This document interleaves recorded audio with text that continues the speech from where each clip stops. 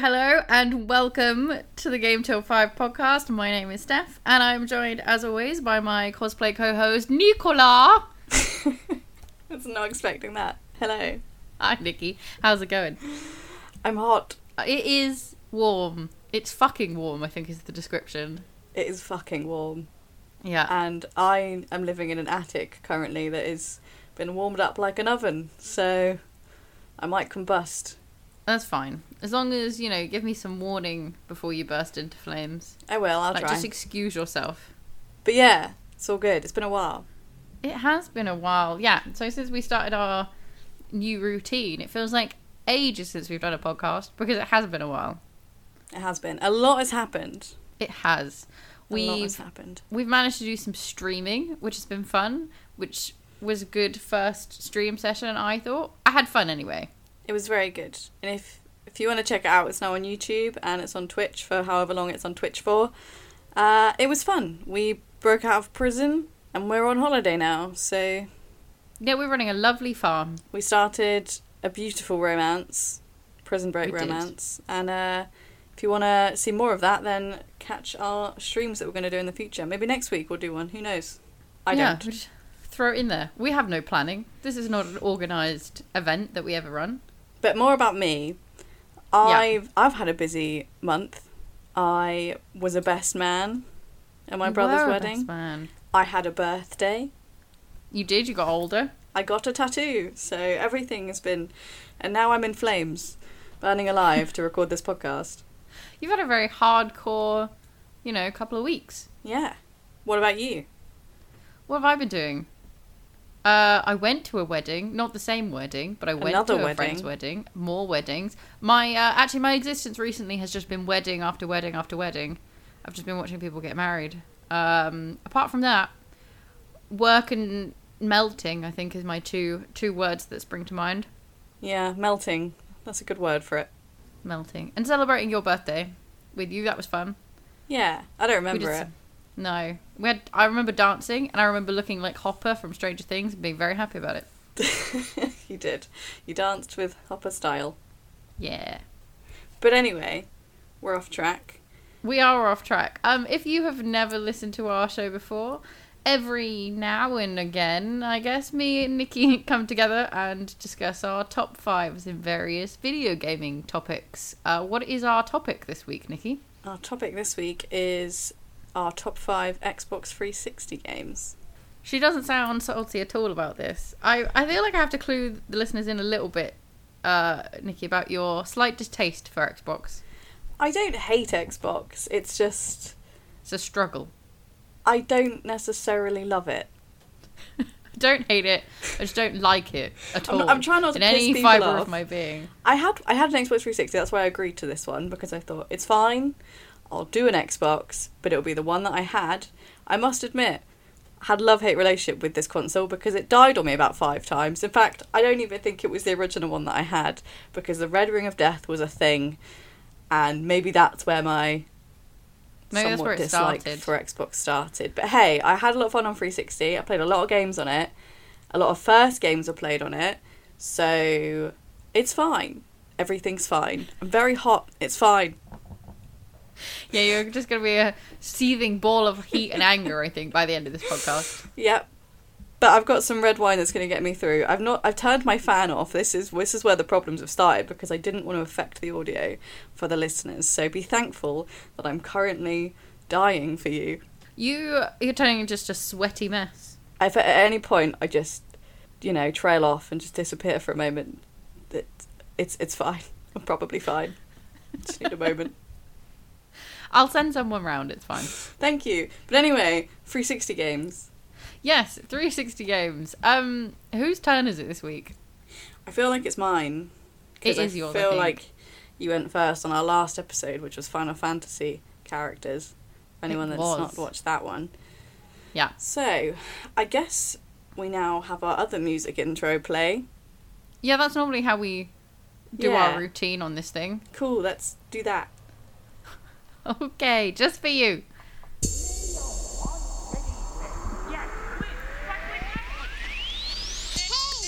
What are you buying? How about a game of Lucky Hit? three-headed monkey. Oh! Let's go.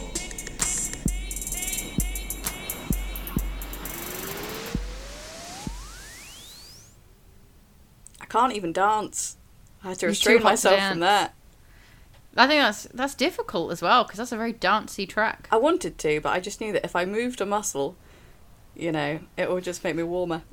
I have this wonderful image of you sitting as still as you possibly can in a dark room with wine, only moving to drink it. Oh, I've got the window, like, wide open. I mean, we might have seagulls again, but that seems like nothing compared to the fiery inferno I'm currently living in. Yeah, I think we can take the seagulls. Although there was a news story the other day about a seagull taking a small chihuahua. Yeah. Fuck. Seagulls Horrendous. are crazy. They are. Yeah. It must have been a... Yeah. I bet it was that one. The seagulls we have around here, they're a nightmare. I think it was. It was that one you scared away. He was out for vengeance. I could just see it in his eyes. He was evil. Yeah, I think that's fair. Plotting his chihuahua kidnap. I hope they find that chihuahua. I hope they do too. I was going to say kill that seagull bastard, and I did. You did. You just went for it. You just thought, seagull genocide, that's a thing. Yeah. I mean, it's a chihuahua or a seagull. I mean, chihuahuas are strange, but I think I'd still pick the chihuahua. Yeah, I think I would too. To be fair, seagulls, I don't have a great relationship with them where I live. I'm surrounded by them, as you are, by the sea. And I do always remember one time I was in a house and there was a window right next to my bed and a roof just outside that. And I woke up one morning to the most horrendous noise. And as soon as I opened my eyes, I could see out of my window. And there was just two seagulls fucking, staring at me and squawking into my face. That's a beautiful image. It was horrendous. I didn't know what to do with myself. I was just like, do I apologize? I'm sorry for seeing this. And I was like, no, you're doing this on purpose. I feel like the way that they were looking into your eyes when they wanted you to see. Yeah, they Don't look away, Steph. See this with your eyes. It was terrifying. I've been scarred for life. Well, we're letting the seagulls ruin our podcast again, so we need to stop this. We are. What is your number 5? My number 5 is Banjo-Kazooie Nuts and Bolts. Oh, I don't think I've ever played this Banjo-Kazooie game. That's how I'm going to start off. Well, it's not as bad as you'd think, because, I don't know, some people I think maybe would assume it was a shit kind of sequel. Although it's not technically the first sequel because there was Banjo-Tooie, right? Yeah, anyway. But Banjo-Tooie... Oh, sorry. No, continue.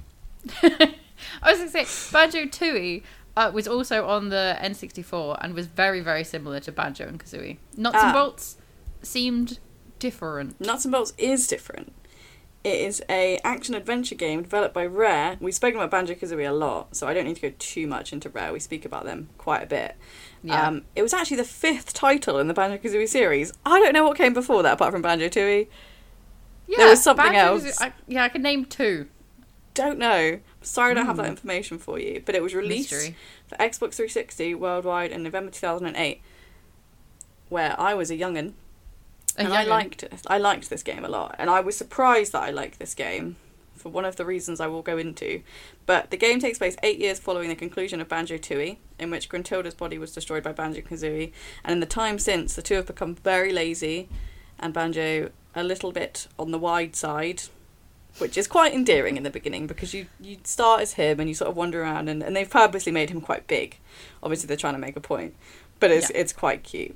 But anyway, what happens is Gruntilda's detached head returns to the Spiral Mountain for some reason. Did you say her detached head? Yeah, her detached head. I do remember her having some weird things happen to her. Remember the ins and outs of how her head got there. I mean, that's fine. You carry on with your story. But it did.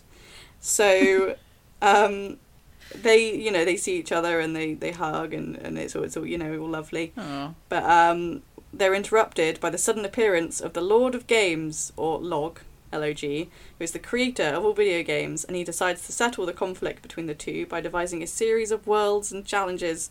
He uses his power to give Gruntilda an artificial body, which is fucking great, because then she's mobile, and we know how much we hate Gruntilda.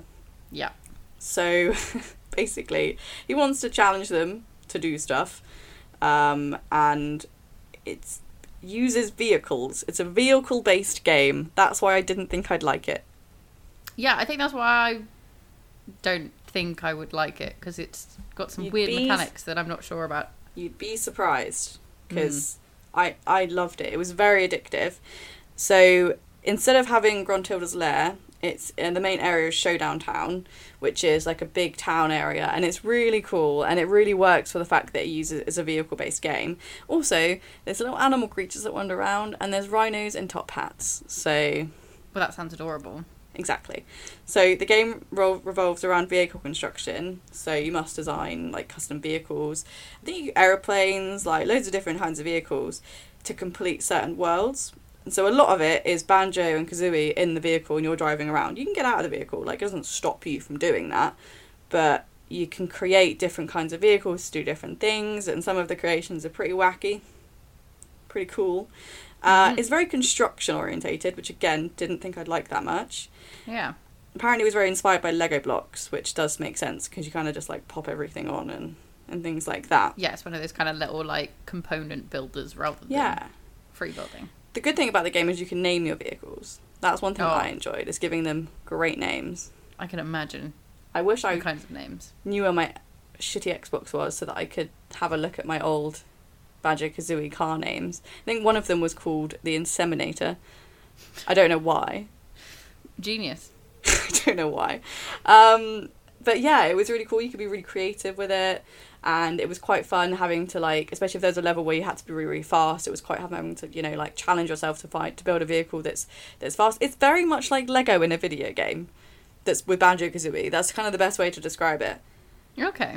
And there's fun races you can do, and it's I think they've remastered it actually, so I would recommend it. It's a nice light-hearted game. Yeah, to be fair, I have the Rare Replay that they released. Is it on there? It is on there. Like every Rare game is on there. Well, then you don't have any excuse. I know. It's just been sat there, not being played. Yeah, but it's good. It's a standard Banjo-Kazooie game, but just with that added sort of concept in there of the vehicle building. And as I said, it doesn't take away from it. It just adds to it, and it was quite different for its time, and I liked it. Yeah. It sounds, I mean, at the time there wasn't a lot of platformers at all. This was like the closest to platforming we got. So you're selling it to me. Yeah, I have to be said. I do kind of want to try and find it out now if I still have Rare Blue. Yeah, you should. It's worth it. Yeah, it's definitely worth it. Considering, you know, it was quite far along in the series. It was still very good. Nice. So yeah, and I've got some facts because I don't really have much more to say about it other than it was just good. Yeah, that's fine. You don't have to. Yeah. So some of the facts, one of them is to do with the vehicle building, which was it wasn't actually the initial idea. It didn't come to mind straight away. Apparently they were originally going to do like just a complete remake, which obviously they did. They did do that, didn't they? Well, I say complete remake, I mean like they remastered it. What? Banjo and Kazooie? Yeah. No. They didn't even make it HD? Oh, I think they did for like Rare Replay and stuff to go on a port. Because you can now get it on like Xbox and stuff still. So they must have upscaled it a bit. Yeah. Well, they were originally going to do an entire remake. And then they were also going to do a direct sequel to Banjo-Tooie, which was going to be like a traditional platform game, which just had Gruntilda following Banjo-Kazooie around. I'm not really sure how she was following them when she didn't have a head. Fair. It's a floating head. And another fact I've got is that apparently shortly after release it was discovered that the text in the game was too small to be read by players with non-HD TVs, because that was a time where... Oh, you might have had one or you didn't. Yeah. Yeah. So HD TV was pretty much in its infancy at this point, which meant that some people couldn't even read the screen. I probably didn't have HD TV, so I probably struggled. But apparently Rare did... really close. Yeah, ruined my eyesight for now. But apparently Rare did work on a patch to fix this, so they did end up sorting it. But yeah. Also, apparently, sometimes the loading screens will play the pause theme from Battletoads. Just a random fact. That's a weird thing to have slipped into their code somehow. I don't know why. I've got no explanation. I mean, I like the facts with no explanation are often my favourites. Yeah. To be honest, Banjo-Kazooie's like games always have the best facts from what we found. We've spoken about Banjo-Kazooie a lot, and Rare a lot. We do love it. Yeah, and they do have good facts.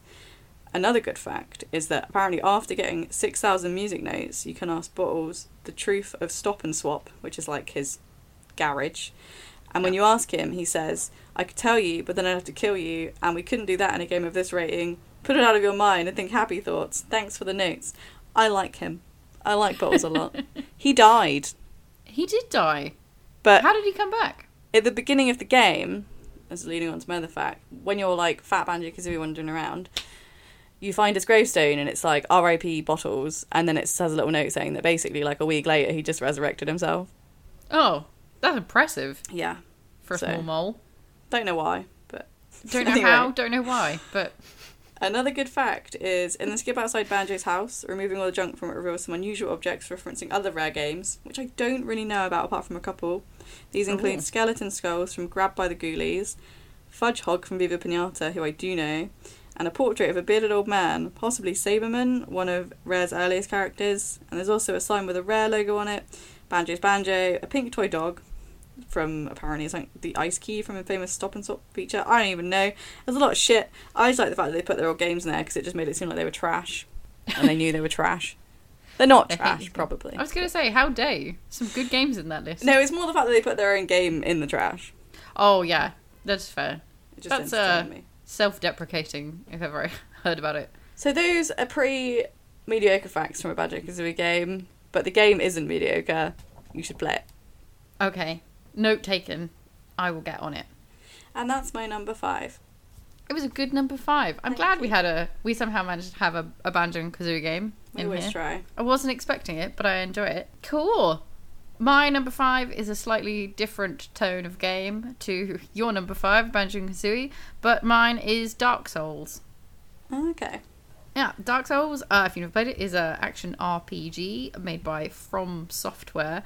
I found out actually it was originally released only on the PlayStation 3 in Japan, so I was slightly worried that I couldn't include it. But I only ever played it on the Xbox, and it apparently got brought out later. I feel like we should make note that when we say favourite Xbox 360 games, it was the games that we played on the 360, not necessarily exclusives. Yeah, exclusives are difficult, especially that era. Exclusives weren't, I don't know, they didn't really exist on either very much. Like, PlayStation 3 at the time only had a couple, and I think so did Xbox. So most just kind of merged. Most things come out on the same console, or at least eventually. Yeah. But yeah, continue. Oh, thank you. So it takes place in a fictional kingdom of Lordran, and you take the role of a undead cursed character who begins their pilgrimage to discover the fate of their people, basically. Essentially, if you have never played Dark Souls, it's a dungeon exploring open world game, I guess is the easiest way to explain what it is. But I wouldn't say that really captures what Dark Souls is about. It's kind of a bleak and twisted place, which they managed to capture, I think, quite well in everything. Everything you do in Dark Souls feels a bit bleak and gothic and hopelessness. I think famously these games are known for being challenging or goddamn hard is the like term I would use. It's one of those games you can't just Leroy Jenkins your way through it. You've got to be really quite tactical with your movements. You can't just smash your way through and beat everything. Like, if you wanted to go through and smash everything, it would take you ages and you die a lot, which is one of these things about this game. But I think the interesting thing I think about this game is you die a lot, and you will die a lot. There's very not ways around it if you have not really played it before. But you don't really get frustration from dying a lot. And if you do, they kind of turn it into something interesting. It has this weird way about it where you don't really get frustrated. You just get more and more determined that you're going to get through this section. You kind of learn to be a little bit picky about the people that you fight. You kind of go, oh, maybe I can beat this guy, and then you hit one thing and he almost kills you in one, and you just roll yourself away to safety. Except there's no real safety. It's one of those things where you just kind of wander around and never really find any hope. It sounds like hell. It does. It's a very miserable game, but I really enjoy it. I have to say though, I'm not a good Dark Souls player, and I often give up in Dark Souls and never really finish them, which many Dark Souls players will, frown upon. But it's difficult. It's not an easy game, and I just don't have all the time in the world sometimes. So as much as I enjoy it, I'm not great. But you don't have to be. It's fine. No. I think that's the thing.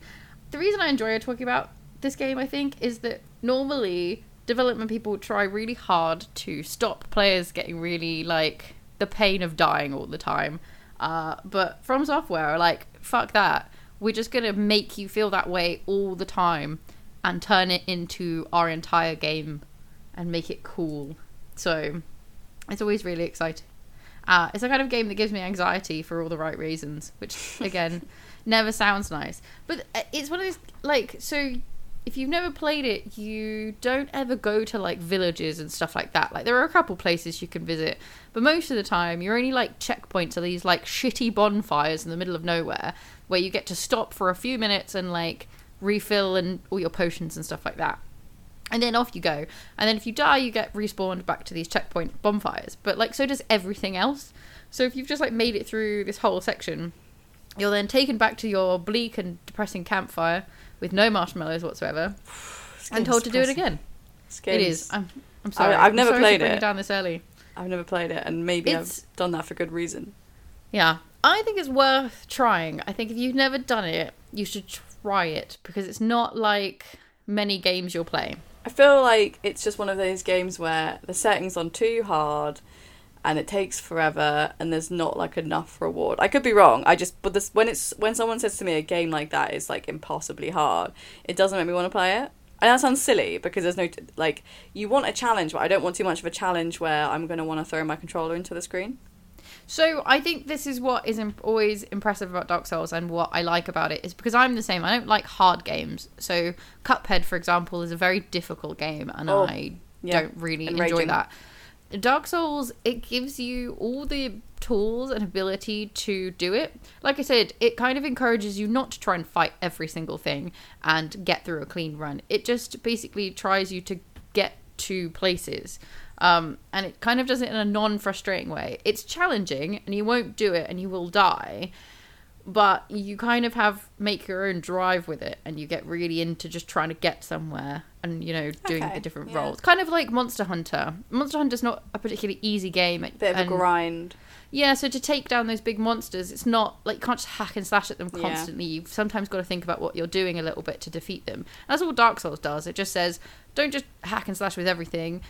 Learn a pattern of how this thing moves and try and learn how to defeat this boss, rather than just use all your abilities we've given you to defeat this boss. Yeah. You get what I mean? Okay. So it's a more thoughtful game, and you do get a lot of self-reward out of it, but it won't reward you with anything particularly, nice, like a happy village to go and view. So, there's Steph's that. dream. She loves to view all of the happy villages. Just to view. I'm not going to go inside. I just want a nice vista every so often, Yeah. I'm very shocked it came out on the 360. I thought it was something newer than that for some reason. So this is the first one. There's another Souls series of the games which I've never played, but the Dark Souls, this is the first one. I think Dark Souls 2, and there's now Dark Souls 3.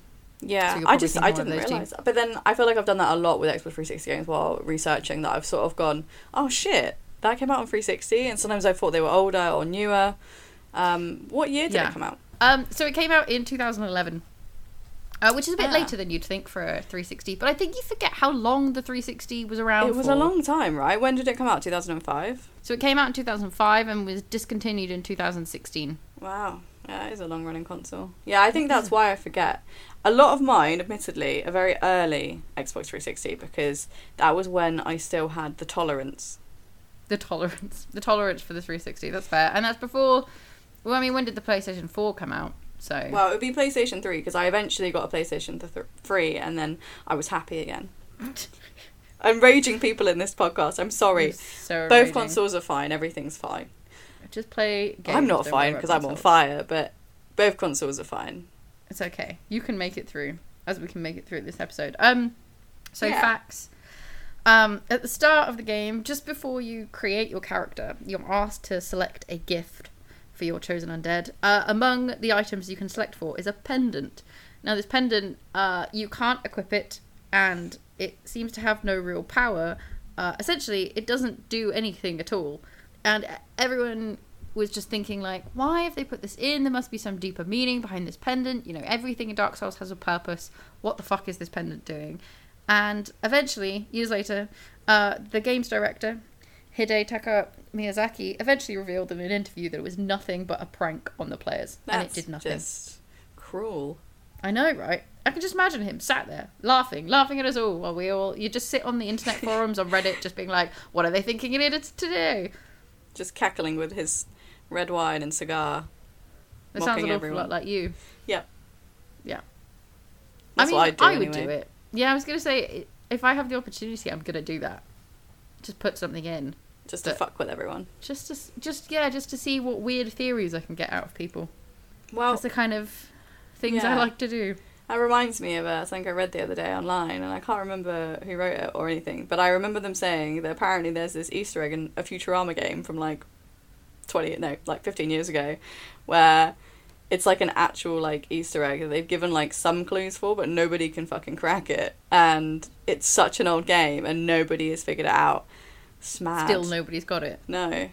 Man. They must be really like, do we just tell them at this point? Like, do they... Nah. Nah. It's like Ready Player One, right? You gotta do it. You just gotta wait.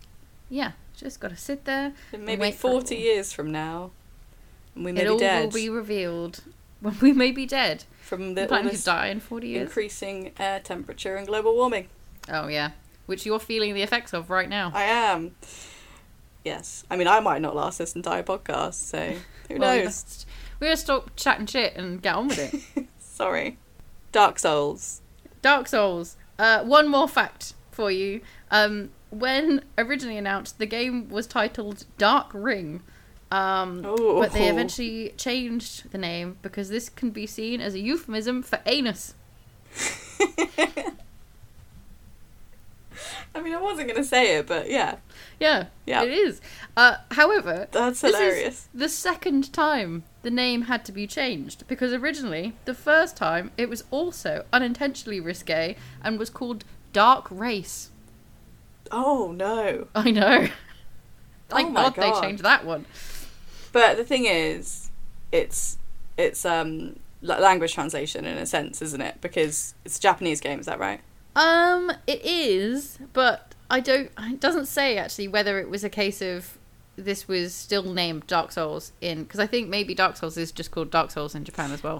Yeah, maybe. Because I was wondering if maybe it's a different way of saying it, but then it just seems to translate to that in our language. But oh no, I think generally the name while they were naming the game was all of these things. I don't think it would have been such a hit with either of those names. I think you're right. I think you're right. Dark Ring may have been a hit on Pornhub, but maybe not video games. Entirely different area of the world. I like it. Yeah. But that's my number 5 for you. Cool. I don't know if we're going to have any crossovers. But if we do, either. We have a lovely gentleman who will scream when we do. Oh! There he is. That's Beadle. Beadle tells us when we've stepped on each other's toes.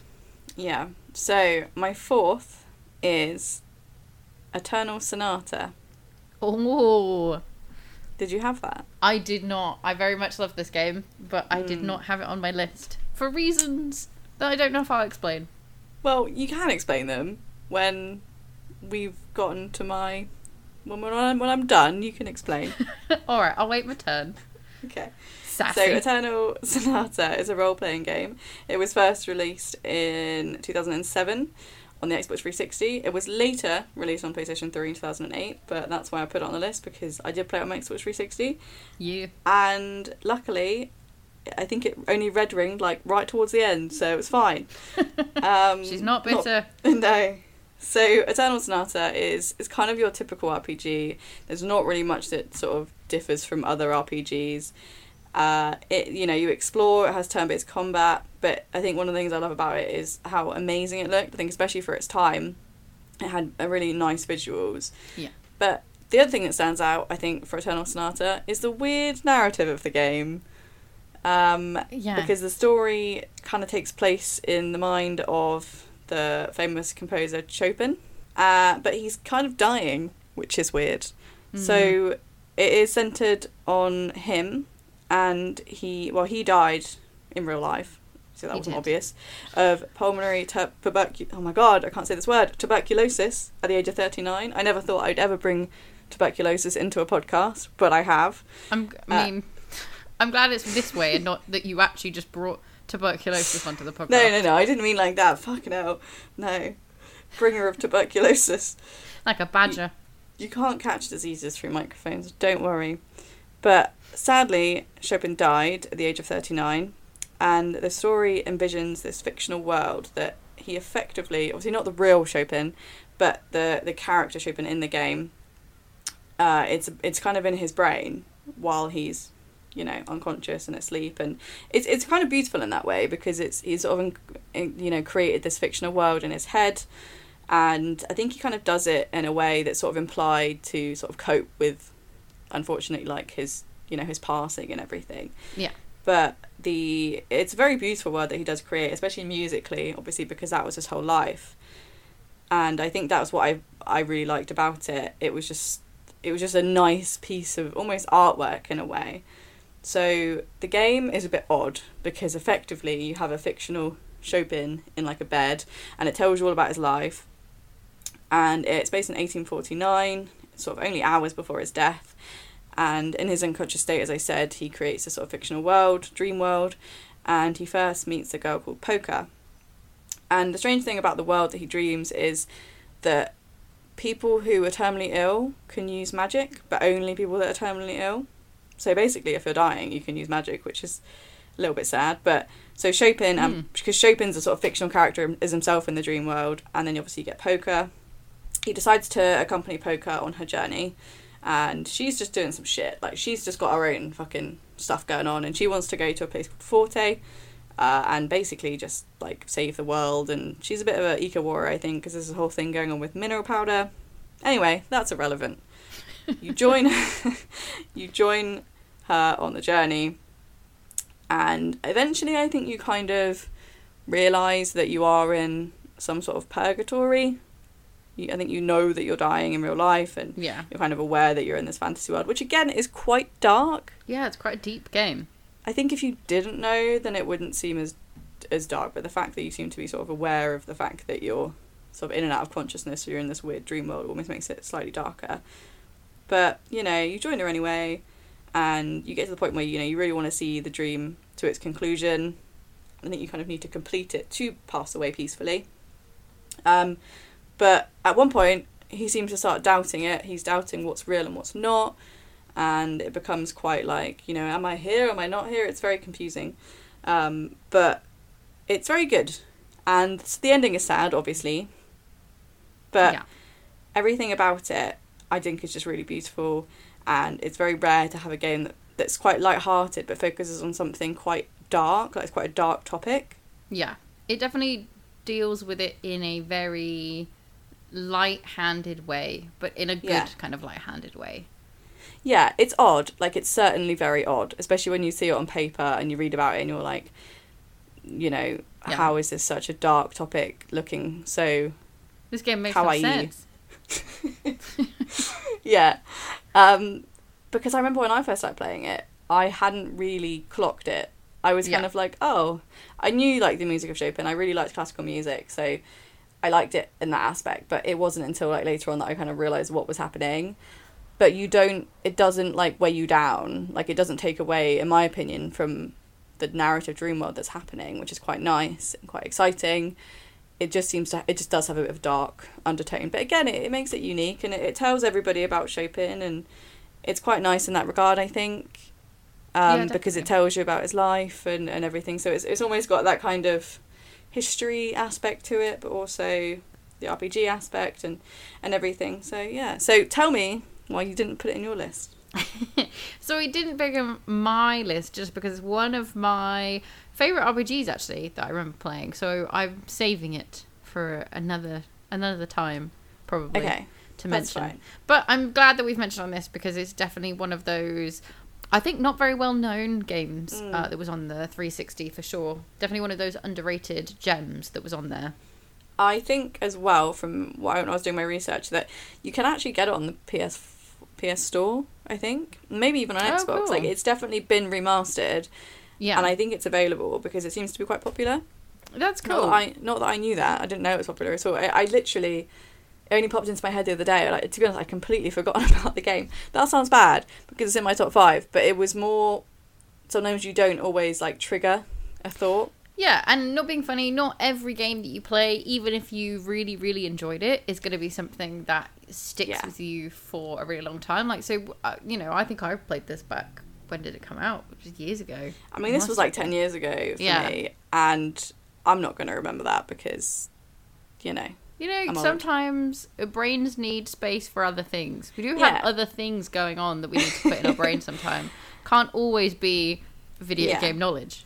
But then when I was thinking about my 360 games and what I spent the most time playing, and this was one that I was most invested in, so I thought, hey, it has to be on my list.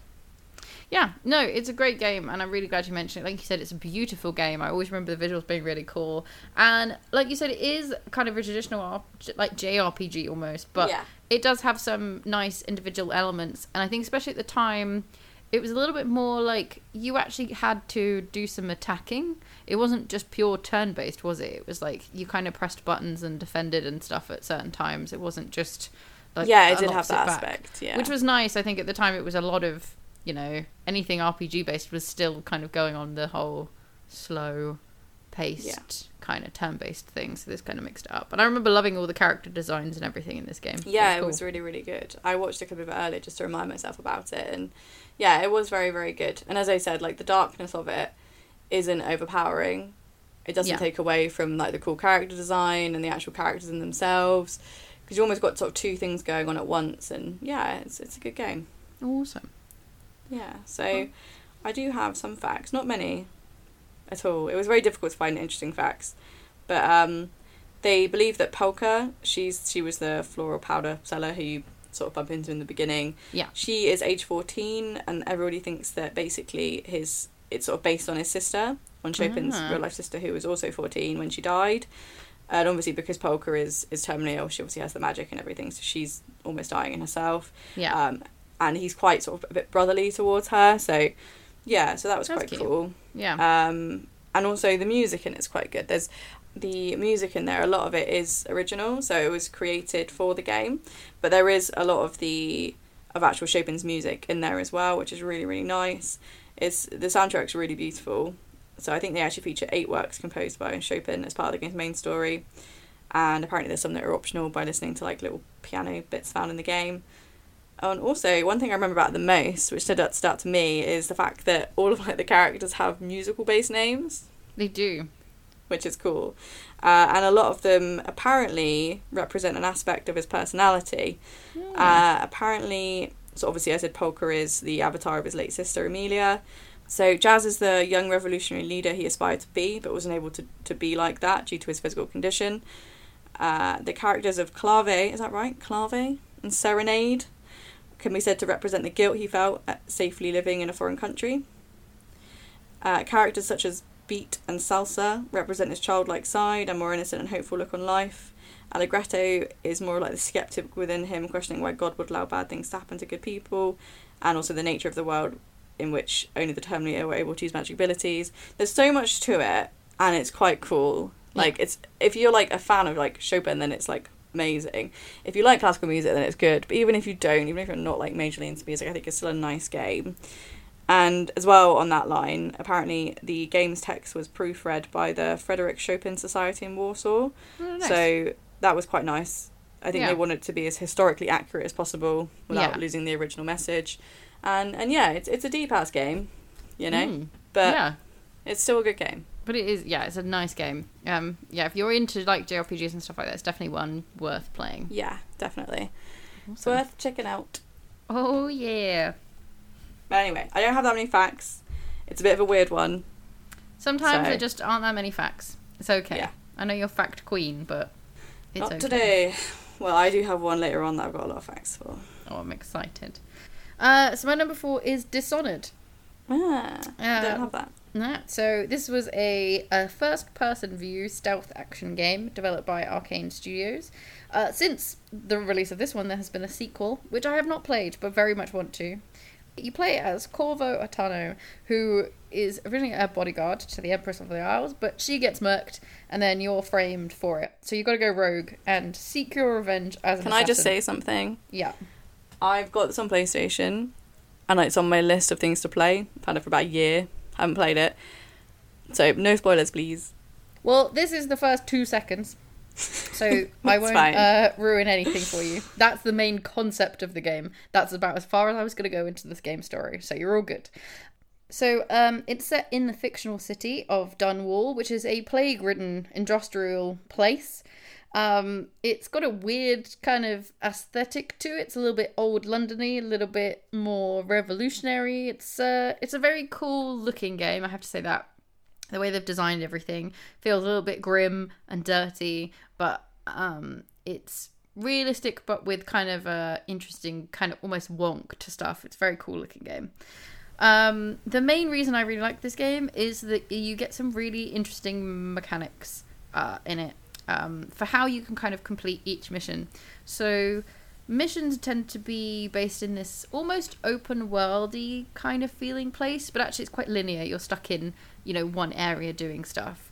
But it feels very open because the way you can go about finishing a mission is completely up to you. So you can be really stealthy and sneak in somewhere. You can just straight up murder everyone in your way. Or you can do a little bit of both.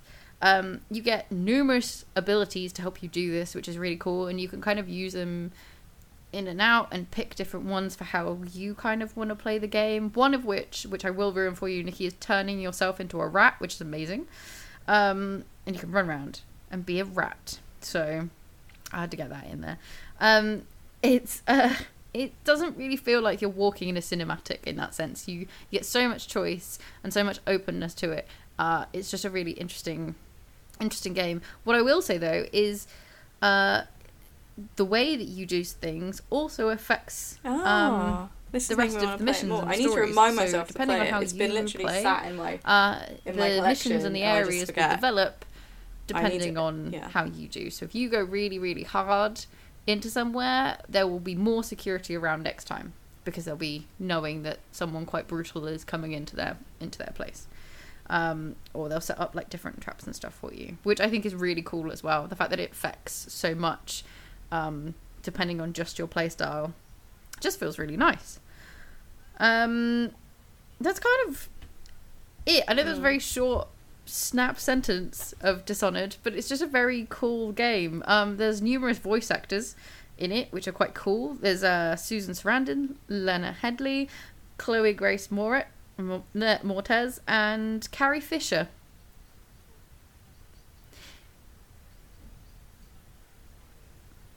Yeah, I was going to have done the same thing with number 2. I keep meaning to play number 2 because I enjoyed the first one so much. Again, it wasn't a game I was particularly good at, or I didn't feel like I was good at. I think because I wanted to be more stealthy than I actually ended up being. And because of the way that the game develops, the less stealthy I was, the more I had to be not stealthy the next time because of the changes that they make to the surroundings and stuff, which is a really cool feeling, but also I'm just not great. And I think there's other ways you could do missions. So it's like you could just go in and try and attack them, or you could sneak in and just murder someone, or you could like talk to another like ferryman or some smuggler outside and they'd want something from the inside, like a code or something, and then you could go in, steal the code and give that to them, and then they just make whoever your target was disappear. So you could have kind of like a non-lethal end to people as well. So you didn't have to murder everybody. You could just, knock everybody out and send people away on boats, which is quite cool. Yeah. Well, I'm very glad that you like it, because that means that, it's reinforced my want to play it. If you like it. Hopefully you will like it. One of my facts, I think, don't know whether it's going to make you like it more, but it originally was supposed to take in place of real world feudal Japan. However, the developers soon realised that they didn't know enough about Japan in that era, or Japan in general. So they changed the location. I know, I love that. They were like, this is going to be a really cool setting. Does anyone know anything about Japan or what it looked like in the feudal era? No? Okay. So they changed the location again to the London Fire of 66. Yeah. However, they then decided that because there had been so many changes since the London Fire of 66, for anything to be realistic or set up, they were just like, screw it, let's just put it in a fictional world and make it easier for ourselves. Yeah, which I think is a good call by them, but hilarious how they had to go through two things first to get there. Yeah. I appreciate that they wanted to do that Japan idea. That would have been a cool idea, but I think maybe they were better off not doing that just in case they fucked it up. Yeah, good call by them, I think. Yeah. And my last fact is Harvey Smith, the director of the game, and others are proud of the game as a whole, but they did express regret about some of the choices they made for representation, especially they used the gratuitous male gaze, so staring at a woman's butt and women's boobs. I did not think you just said that. I just thought you said gaze as in homosexual men. No, male gaze. The viewing gaze. I was going to say, because that would have been a cool game. Male gaze, just having gaze assassins. I don't know. I thought you said. Gaze, Gize, just sounds a lot like... It's not my fault the word is the same. It's fine. You're okay. Maybe I wanted the gaze. I wanted the gaze. I would love gay assassins too. It's okay. We can make this game happen. Good. There needs to be more representation. Yes, agreed. And the general portrayal of women wasn't great. But the nice thing is they specifically took it to heart, and in Dishonored 2 they had more fluid portrayal of gender as well as a playable female protagonist. Oh, that's good. So it's nice. They took that kind of heat or criticism about their game and they kind of said we don't notice it, and you think it's criticism, hey, you're being silly, and then when you actually go back and think about it, they said actually that's fair, we really want to try and improve on this for people, and they did, which is very cool because not often you get that real sense of, okay, we actually listened to the fact that you weren't happy about that and we made some changes. But hey, that's Dishonored, and it was a good game and it's a fun game and you need to go and play it just as I need to go and play Banjo and Kazooie. I'm very late to it, but I do have a good remastered version ready for me to play it that's been there for a year, but I'll do it. Today's your day. Yeah, tonight's your night. It's not my night. I'm so hot. It's okay. You can get through this. We're in at number 3. I feel like I'm losing weight, so that's good. It's just sweat now. Is it my go? It is your go. We're on to number 3. So this one might be a crossover, but I don't know the way we're going. I don't think we're going to have any. We have different tastes in games, it seems, when we were young'uns. Yep. My number 3 is Dead Rising. Yes, I thought you would choose this game. I never played it.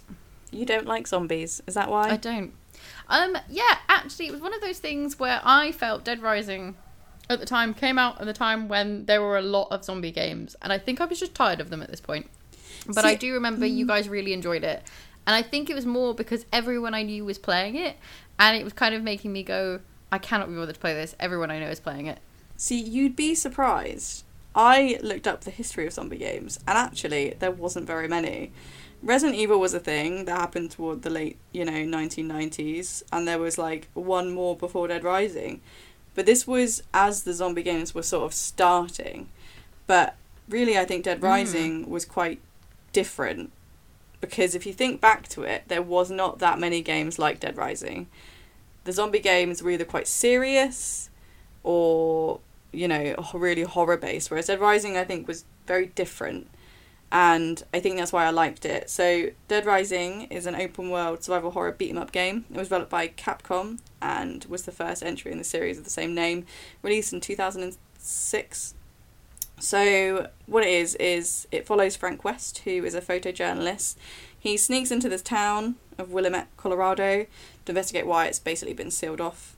And he discovers that it's basically suffering a ginormous zombie outbreak. And hence all the warning tape about don't go in. Don't go inside, Frank. The National Guard have shut it down, but he's no, he's a photographer pretty much, so he just goes in with his silly little camera. People need the news. People need photographs of zombies apparently. So that was his job, but I demand. He wanted to investigate what was going down. So he basically gets taken in by a helicopter pilot. His name is Ed DeLuca, and he basically is like, Frank, you've only got 72 hours to do the shit. I'm gonna come get you then. So do the shit in that time, or if you don't, then you've lost the game, effectively. So it was a timed game, like Zelda, like Majora's Mask, that kind of, you have to do this in a space of time, which I don't like. I don't like those games because it gives me anxiety. Yeah, it's quite an intense feeling. I've got enough deadlines in my real life. I don't need it in a game. I really don't. So Dead Rising kind of incorporated a lot of RPG elements in it as well, because it had a bit of an experience system, so you could sort of complete various actions to get PP, which is prestige points. So you also got a lot of that from like killing like large hordes of zombies, taking photographs of zombies, because, you know, zombies are fabulous and you can get them so fabulous. Beautiful shots. You get points for like graphic and gore, some humorous events or scenes. You can actually get photos points for erotica. Ooh. So those are photos of female survivors or zombies, particularly those focusing on the breasts and crotch. Oh, 2006. Oh. What a different world for women. Yeah, and I love how it doesn't like notice the men. Like, it just says photos of female survivors. Men can be erotic too. So you're telling me that I didn't get experience points for all those men zombie crotches that I took pictures of? Yeah, no, you just did it for fun. Yeah. Your personal collection. I like this one as well. It says drama shots. Dramatic events, such as survivors' reactions while in the security room, or brutality, deaths of zombies and other characters. I like that. I like the fact that it says survivors' reactions. I can just see Frank running in with his camera and just taking pictures of survivors in peril and just being like, great shot! Yeah, give me more, baby. More terror on your face. I want it. Did he cheat on you in the zombie apocalypse? Let me feel it through the lens. That's what I'd want. Frank was a cold-hearted bastard. He didn't care as long as he got a good photo out of it. So, I like you, Frank. Generally, that is the game. You are in a mall. I don't know if I mentioned that. You're in a mall, you've got a camera, you're trying to find out shit, you're trying to investigate, be a bit of a journalist, and you have the 72 hours to do that. And there is, I think, a couple of modes once you finish the game where you can just do like certain things, like explore around and things. The cool thing about the game is, as well as the amount of weird weapons that you can get, you can just seek out anything, really. Most things are weapons, anything you want. I think that's what I liked about it. It was quite different. I think it was one of the first games where you could just pick up fucking anything, like anything. I can't think of anything off my head, but I'm telling you, it was anything. I'm telling you, I saw it. It was in my hands. So anything from like the mall stores, could be like melee or ranged, anything that's basically useless. It could be firearms, sports equipment, children's toys, furniture, construction tools, electronic devices. One thing I liked was the lawnmower. That was fun. I can imagine that's a good one. Yeah. So you could also put on different outfits. So amazing. The fashions. That was why I liked it. You can try out various outfits from the mall's clothing stores, such as a Special Forces uniform, wrestling boots, a hockey mask, and Mega Man's armour. Man. Yep, don't know why. But amazing. You could do it. I think as well, like, the reason I liked it was because it was very different. It had this comical aspect, but also the hordes of zombies. Zombies. The horde of zombies was quite large. Like, sorry, it's just you don't really mess up your words very often, and that was a good one. No, that's fine. Those posh zombies. I keep on you enough, so it's fine. I've lost my train of thought. So, in a lot of zombie games prior to this, you would often just come across a few zombies, maybe like 5 or 6. Whereas in this game, you could like come across a lot of them. You could be in the mall and suddenly it was like a full horde of like 20 or 40. Actually, apparently, I'm just going to give one of my facts right now. Ooh. Is that one area, they reported that up to 800 zombies could appear on screen. Look at that. Wow. That's cool. So yeah. That is a cool fact. And I like that because I felt like it was like a movie. It was quite realistic. It felt like, because 5 zombies, I can deal with that. Whereas, 800, I'm like, fuck, get the lawnmower. Gotta bring out the big guns. Mow those bitches down. Yeah. But it was a fun game. It was a bit silly. And the later ones were good as well. But this one, I think, was the one that I played probably the most. Yeah, it was good. It was definitely one of the first kind of zombie games that were appearing, and I guess it's very well known for that. So I was just going to say, like, I think I've just always imagined it being a totally different game from what I think it might actually be. What did you think it was? Well, so I knew it was a zombie game, and I knew it had some humour to it. But I think, for whatever reasons, maybe I was watching a later one or someone playing it, but I thought it was a lot more about crafting weapons and stuff. You can craft weapons, yeah. And more in the later ones, I think. I thought that that's mostly what it was. I didn't realise there was any of the photography stuff involved. I think I just thought it was just a general zombie, you're running around, you're crafting different weapons, and it's a little bit funny. So I think I missed that kind of different and interesting side to that game, which is why I don't think I've ever played it. So now I'm hearing this, I'm like, man, this sounds great. I can't speak for the later ones. I think I played 2. Right. I think. And that one was good. That one still had the kind of comical aspect. However, I can't say much about 3. Yeah. That one looks more serious from what I've just had a look at. But 1, I think, was definitely not that serious. I think maybe there was crafting involved, but not really. I think 2 was a bit more crafty, as was 3. Yeah. But yeah, Dead Rising 1 was just really kind of you just wander around them all. Yeah, I mean, taking photos sounds great. Like I said, I didn't realise the photography aspect was involved at all. It's definitely made me want to play it a lot more. Just have a look on YouTube and just watch a clip of it, just so you get an idea. Done. Going on the Twitch. Well, not right now. Now you got to listen to me. Oh yeah, sorry. So let's get into some of my facts, because some of these are quite interesting. Which was obviously any zombie game, everyone just thinks that it's inspired by George A. Romero, which is fine because, master of zombie films. And a lot of the inspiration did apparently come from that. But Capcom did assert that the concept of humans battling zombies in a shopping mall was a totally unprotectable idea. It was fine for them to do. They haven't copyrighted it. Yeah. But, unfortunately, the rights holders for the George Romero's film, Dawn of the Dead, did not think so. So they actually did sue Capcom for plagiarism. Wow. Yeah. It must have been because of the shopping mall thing, as far as I'm aware. And apparently, on the front cover of the game, it actually states that this game was not developed, approved, or licensed by the owners of or creators of George Romero's Dawn of the Dead. So they were really trying to cover their butts. Yeah. But they got sued. Yeah. And, you always just don't want to mention it, do you? To know that you're this wasn't done by them. But apparently they picked out a few comparisons and things that they stated, which both works are set in a bi-level shopping mall. There is a gun shop. Wow.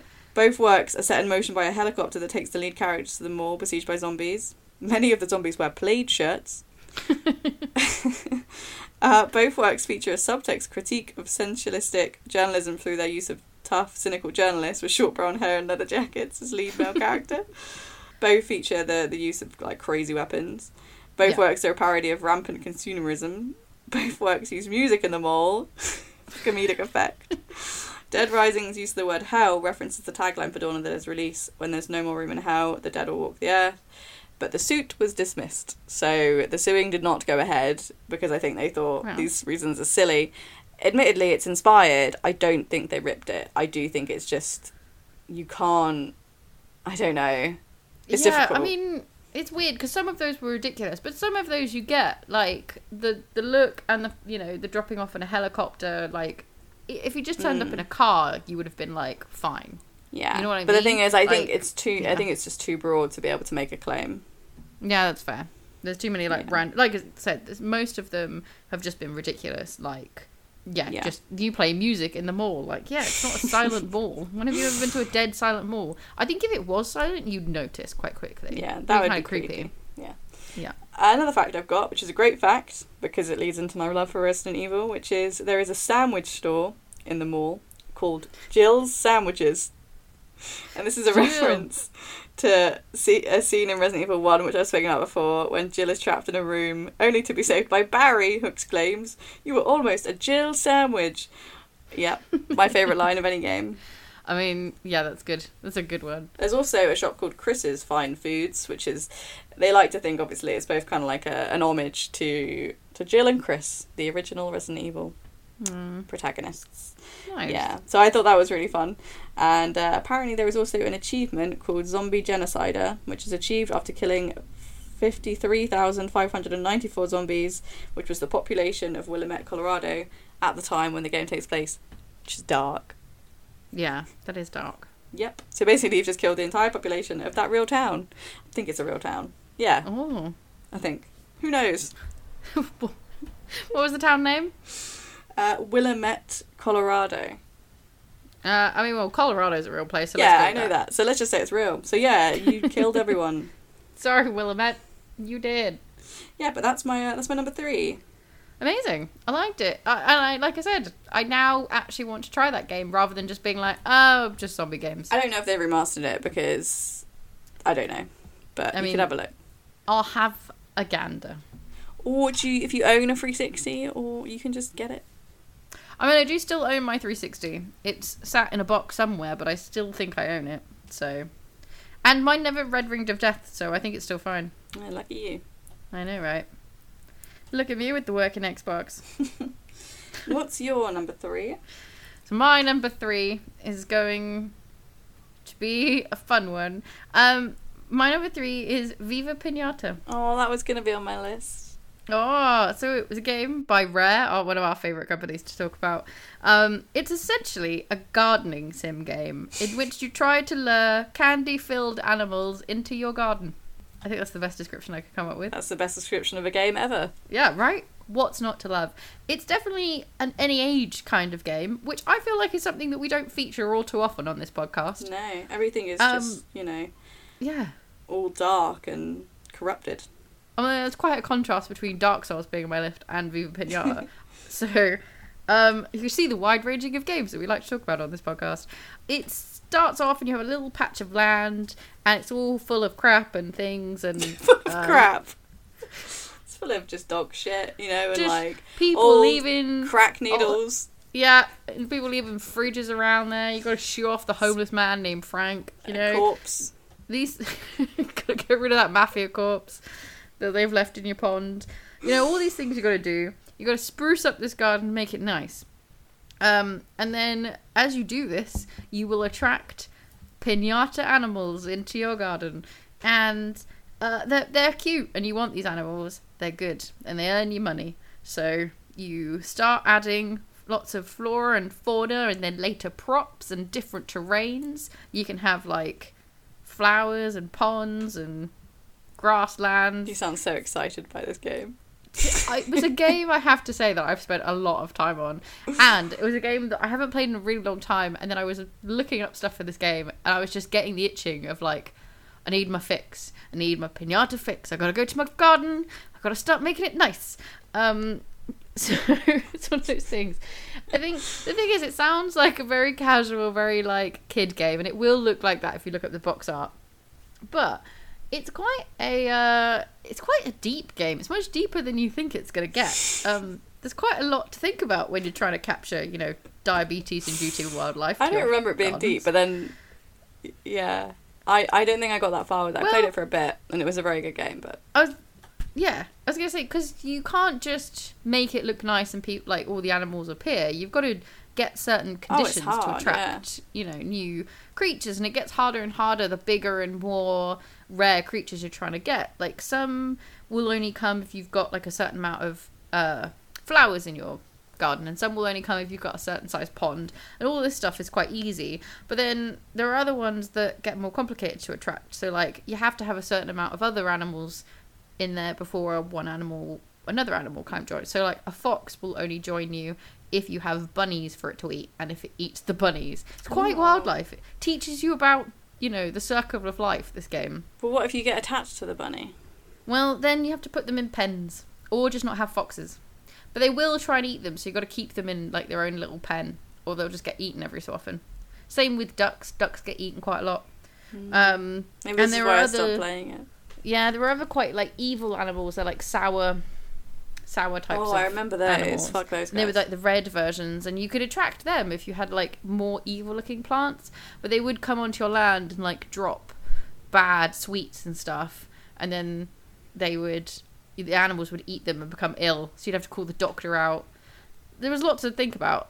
You could decorate them, you could like put hats on them, you could eventually then start sending your piñatas off to parties to earn money. And parties.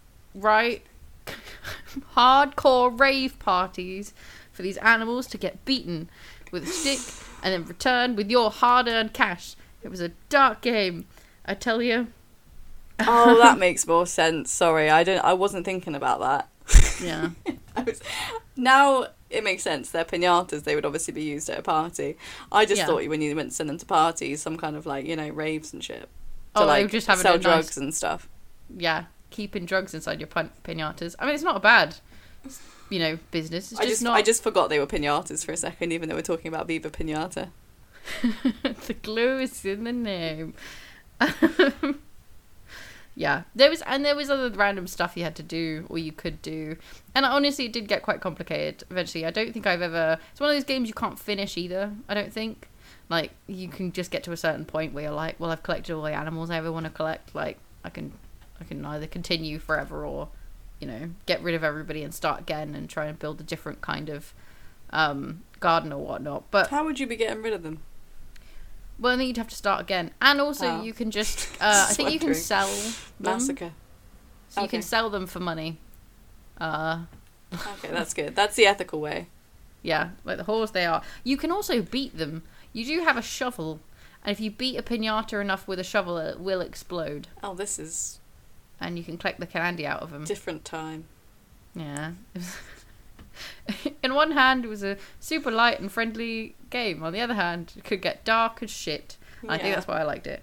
It's one of those games where it's a very nice game just to relax with. I remember playing it a lot when I had a lot of uni work to do. It's one of those games, and it's one of those things where you can kind of turn your brain off a little bit and just be like, I'm just going to make something pretty. A little bit Stardew Valley-ish on those kind of level of games. I really liked it. It was really relaxing, and it was really nice. It was a good game. It nearly made my list, but I think others just beat me to it just because I didn't play it as much as I wanted to. I can't remember why. Maybe it was the fact that my Xbox broke. But, yeah, it was a good game. It was a fun game. I couldn't find that many facts for it, I have to say. It was a difficult game to find facts for. I don't know how well it sold, if I'm honest. But the facts I have are... originally, a dung beetle piñata animal was planned to be included, but ultimately, it got left out. Aww. The plan was that it would leave droppings on the ground, which could be used on plants for super growth. I just like the idea of this beetle coming in and leaving shit all over your garden. I'm sad that this wasn't a thing. I know, right? I would have loved more bugs. You didn't really get that many bugs in the game. No. I really loved the fudge hog. He was a cool one. Yeah. He was the hedgehog fudge guy. And the game contains a few references to other rare games. Just like in Banjo-Kazooie Nuts and Bolts. Exactly, just as they do. So there are Banjo and Kazooie statues. Are they in the trash? No, this time they were on the shelf of a store. But you can't buy them. They're just in the background decoration of Costa-Lot store. It's like Banjo holding a Jiggy, and then there's one with like Mumbo Jumbo and Captain Black Eye, who I'm pretty sure is like the walrus or something in one of those games.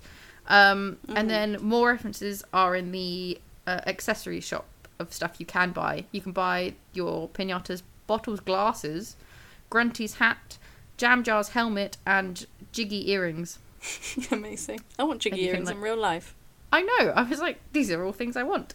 And if it wasn't obvious enough that Banjo and Kazooie was everywhere in this game, there's a mountain at the background of the garden with Banjo and Kazooie's faces engraved into it. Cool. I like that the idea was they started off subtle of just having them in like the background of the stores, and they just went, fuck it, put their faces in the background of the game on a mountain. Yeah, I like that. Yeah. It was a lovely game. It's full of colour and wonderment, and is a good game to play with small children. I think it does a nice job of being very accessible and good learning curves and that kind of thing. Yeah, don't smash your animals. Yeah, don't hit them with a shovel. I mean, you will get money, so No, it's not good. That's not a lesson that they need to learn. No, it's fine. Oh, is that it? Sorry, yeah, that's my number 3. Oh, good choice. I'm glad it's in there. I would have been sad if it wasn't, because I feel like Viva Pinata is a little bit like a poster boy for the 360 in some ways. Yeah, I think it was one of those early games that you got with Yeah. the game, you know. So, my number 2 could be a crossover. I'd be surprised if it's not. And that's Fable 2. Oh! You have stolen my number 1. You've done it again. You're always the person who steals things. I don't think I've ever stolen one of yours. You have done. I don't think so. You just can't remember it. Because it's been, like, compressed by my feelings. So, I'll let you have your little dime on Fable 2 when I'm done. Because I stole it. After you're done with it. Again. When I'm done, you can have my seconds. So, backup. Fable 2 is an action role-playing open-world video game in the Fable game series. It's developed by Lionhead Studios and published by Microsoft Game Studios for Xbox 360. I don't know what year it came out. Do you know what year it came out? It came back in 2008. Oh, okay. So, the game takes place in a fictional land of Albion, 500 years after Fable's original setting, in the colonial era resembling the time of Highwaymen or the Enlightenment. Guns are still pretty primitive at this point, but there are a lot of large castles and cities that have been developed in the place of town, so it's a little bit more further on than the original. Also, the best thing about this game is that the player could choose to be either male or female, which was amazing, and it's definitely the game that, I think the Fable game that I played the most. I think because of that reason, I was very excited by the fact that I could be female. Yeah, I have to say, I don't think I played the first one a lot. I mean, it was on original Xbox, and I didn't own one of them, but also number 2. It was the best one. Yeah, I remember Fable 1 quite a lot because I remember it was the first ever game that I was just like, oh my god, I've never seen a game like this before, this is amazing. But when Fable 2 came out, it was just so like, they'd really perfected it. Yeah, they'd taken in that idea and run with it completely. Fable games always have great voice actors and visuals as well. That's one thing that was always very like synonymous with the series. So, to give a little bit of a story to Fable 2, it begins in the city of Bowerstone, where the protagonist, a young child known as Sparrow, so that can be either male or female, lives in poverty with his or her older sister Rose. They are kind of like little child hobos. They dream of living... Just the terminology child hobo made me laugh, I'm sorry. I don't know what you called them back then, really. It's kind of what they were. Street urchins? Yeah, it's the same thing. So they dreamt about living in the castle Fairfax, which was the home of Lord Lucian. Their fantasies were cut short when they hear a commotion down at the market, and apparently a man, who goes by the name of Mystical Murgo, great name, is selling magical wares. He's selling a mirror that apparently makes one beautiful. They're only in complete darkness, which is hilarious because I could totally do that. Have this mirror, but look at yourself in the darkness, and you'll be beautiful. He was also selling a magic box, and this magic box grants one wish. So they ended up saving up all their money, and they also, in this time, found a dog, worth mentioning.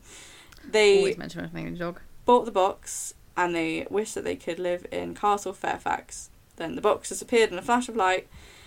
They didn't think it was working. But anyway, in the middle of the night, they're awakened by a guard who escorts them to the Castle Fairfax on Lord Lucian's order. Overjoyed that their wish came true, they follow, and they meet this guy, and he's a bit of a dick to sell it, you know. Yeah, and put it mildly. Something happens with the box. I can't remember, it like explodes or something. And then Lucian gets really angry, and then he proclaims that they're not, they're just, it's all bullshit. And he shoots Rose. I can't be bothered to explain all of it. He shoots Rose, and then he shoots Sparrow, who falls. And then the rest of the game, I'm not going to spoil anything else because that's just the beginning, is you kind of just doing stuff in the world, and it's really good. It is. It's a good game. It's a good. It's a very typical us description of the start of that game. I loved it. I'm sorry. I wanted to give like a nice backstory to it, but then I just started to get bored. I got bored of my own voice talking. I do. That's what happens in this podcast. So it does. It's worth mentioning that a dog I just mentioned is a companion that you befriend as a child, and they're with you throughout the game, and they're just amazing. Best companion ever. I forgot how much. I mentioned it in my best companions. You did, and before this point, I forgot how much of a good companion they were.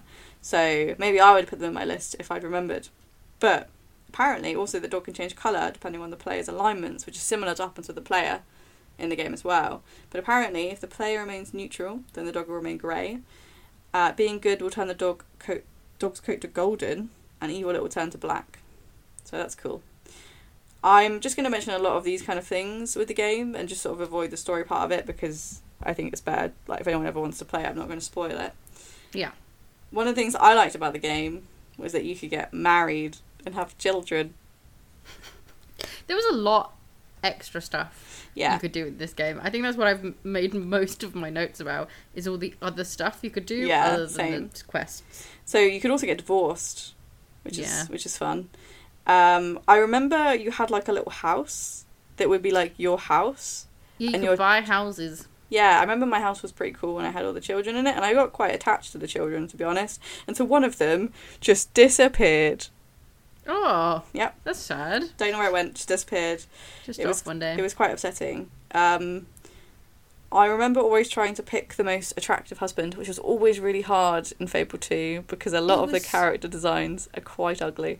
It's so hard. So that was one of the things I had to write about, was just like, I think I ended up marrying a lot of gypsies because they were the most attractive town people. I think I had like a wife at one point and a husband from the gypsy area. I you could have multiple, right? I think so. I think you could definitely like have stuff with both of them. I don't think you could marry both of them at the same time. Oh no, because they had like a little ring on their head, didn't they?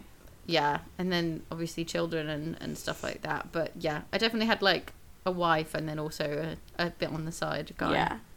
I remember the funniest thing with trying to find an ideal husband or wife in Fable 2 was that you would find someone, you go, oh, that's an attractive character model, and suddenly they'd speak and you'd be like, oh no. Because it would be like, I can't even do an impression of it, but it would just be like hobbledy-gobbledy, you know, like just terrible voice actor. Yeah, it'd just be like, oh, I have now, how's it going? Yeah. I think I found a very beautiful woman once, and she just turned around and was like, all right, and I was like, no, it's not all right. Nothing. I didn't want anything. It was, I gotta admit, like, a lot of the accents were great. Apparently, the only main character without an English accent was a guy called Garth. Garth? I don't think I remember Garth. I can't remember either. I did Google him and I did kind of recognise him, but it's irrelevant. Garth was the only one without an English accent, so it was a very English-British accent game, and sometimes that was problematic when it came to marrying people. Yeah, it's fair. One thing I'm going to throw in while we're talking on the subjects of, you know, husbands and wives and children and stuff, was like one of the only games I know where you have to buy condoms to have safe sex. Yes. This teaches you about sexual health, this game, because if you don't, then you get diseases. I'm pretty sure that's like the only game, apart from maybe some weird games out there that have been made recently, that would happen. There's something else, and I don't know, I want to say something to do with Fallout, but I don't know. I swear there is another game where you can get diseases, but yeah, for the most part, I think this was probably the first ever game. It's the only one I ever remember. I know as well that, like, I remember it would like pop up on the screen, wouldn't it, when you got a disease. Apparently, it wouldn't really do much other than potentially lead to you not being able to have kids. Oh, so quite real. Yeah. Deep. Very deep. But yeah, so you could have kids, you could get AIDS. It was insane. Oh man. It was a very real game. It was. There was a lot of flirting to get married and to find wives and husbands. You would do this by performing expressions or giving them gifts, and they'll become infatuated with you, which was fun. Yeah. And weird. Yeah, it was a little bit weird. I just always remember standing in the middle of towns, like, performing for the whole town. You know, when you did a series of things, like you'd pose and you do something else, and then some people would be like fine with it, but then you do something really gross to make some people laugh, like, be like, burping seems to be good for this crowd. I'm just gonna belch and fart my way through this performance. I think my first husband, I just kept burping and being gross, and he fell in love with me, and I was like, this is the one. Yeah, I think I had a similar one. I was like, he loves me for me. So, do you remember as well, you could get, like, hairstyles and beards and weirdness like that? Yeah. Yeah. Also, I think what was quite cool was how, similar to the dog, your appearance would change if you were good or bad.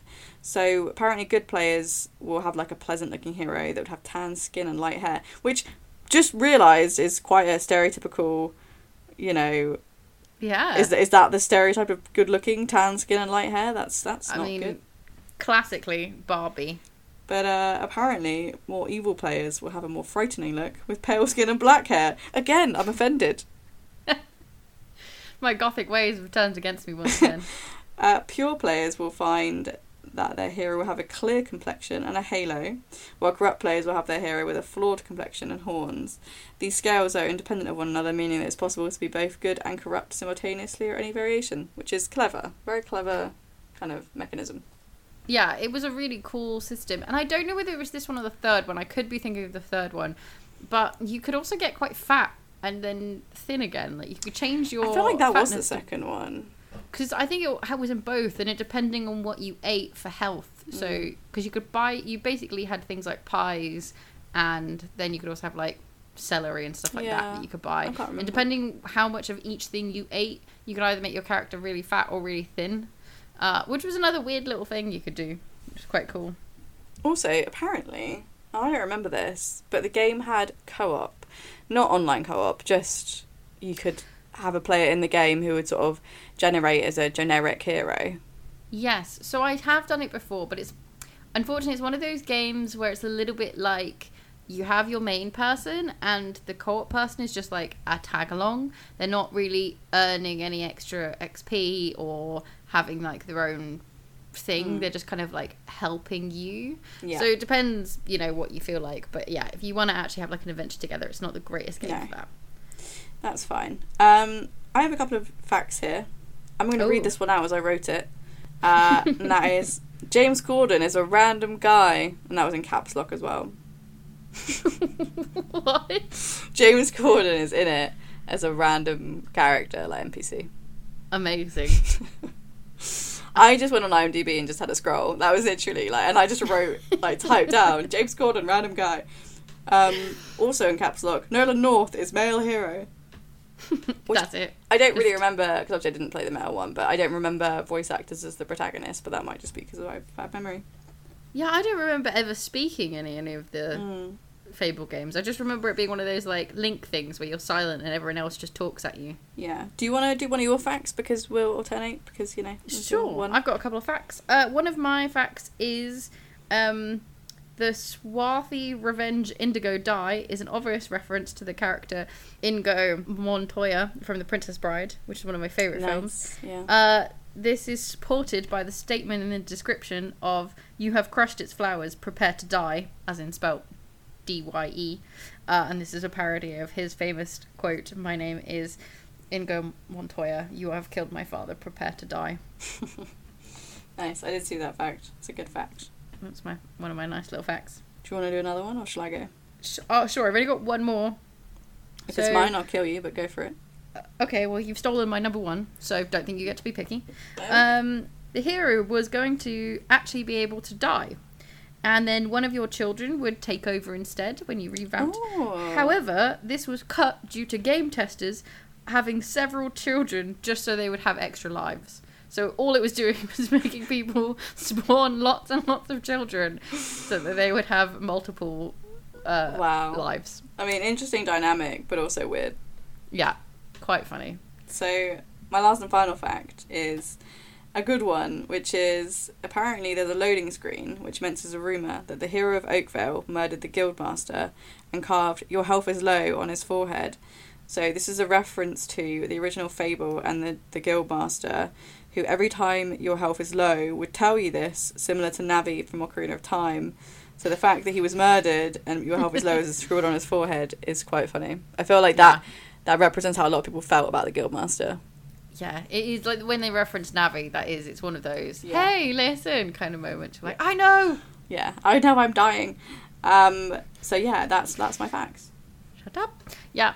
That's some good facts. And I'm glad you mentioned Fable 2 because it was going to be my number one. It's one of my favourite games on the Xbox 360. Yeah. And still is. I've played it on Game Pass recently, again, just because I was I think I was trying to get Max to play it or something, and then he wouldn't play it, so I just ended up playing it myself. I was like, fine, if you don't want to play it, I'll do it.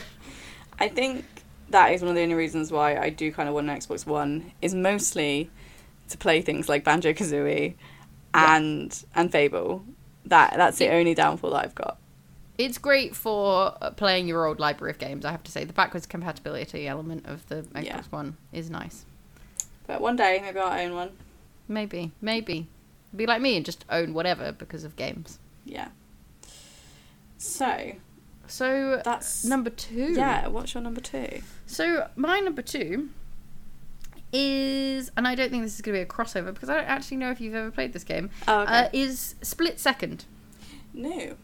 It is a racing game, not to be confused with a 1992 film that apparently existed, with Kim Cattrall in it. I did not know this until I was trying to Google things for facts, and then I was like, well, this is not what I want at all.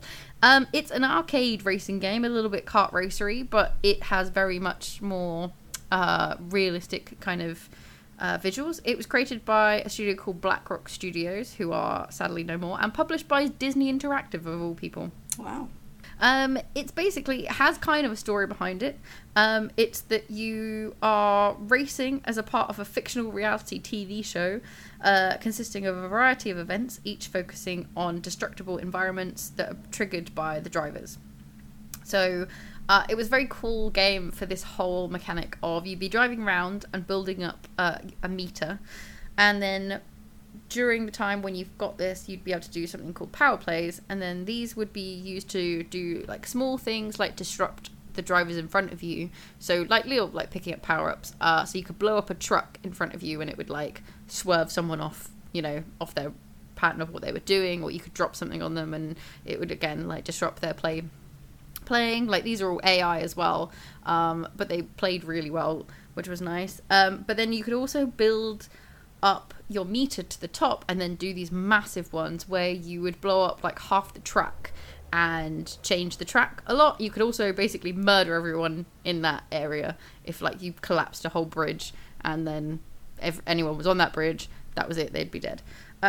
It was a very cool way of doing a realistic-y kind of racing game with a complete like kart racery kind of a fun element to it. It's one of the only racing games that I've ever really gotten into and wanted to like 100%. Racing games aren't really my thing. I've played a few of them over the years and enjoyed, a couple of them here and there, but this is one of these ones where I got really into it. I think just because they were quite simple, like the controls and stuff, there was a lot of focus on drifting, so it was a little bit like Burnout and those kind of games. And although compared to like more realistic games like Forza and things, it was one of those things where it was really simple to pick up but quite difficult to get like goals on every single level, which was my kind of racer. It was like a nice kind of, it's easy to learn how to race. I don't have to be really good at it or good at racing games, but also the more I work at it, the better I become. And there were different types of levels, like it was some just straight races, but there was also ones we had to avoid stuff, and someone would be throwing like barrels out of a thing at you and shit. It was good. It was a good game. Yeah. It's actually reminded me though, and I'm angry at myself now, that I didn't put Burnout Paradise on my list. Oh my goodness. I'm glad that I've reminded you to... How did I forget about that game? But yeah, sorry, I don't want to interrupt you, but it reminded me of that. That's okay. It was, I have to say, kind of like Burnout Paradise, it was a really nice looking game. It did visuals really well. So although it was quite realism, it probably wasn't to the same standard of realism as, like we said, like Forza and Horizon and stuff that were the big games at the time. But it did something really clever where it basically put a lot of like effects and cool lighting stuff and blurs and stuff everywhere, and it made it feel more like I guess like a Fast and Furious movie. It had that kind of nice edge where you'd like see all the lights blur out and things. I'm saying Fast and Furious movie. I've seen like one of them and I'm pretty sure it was the crappiest one. Let's pretend you're cool and young.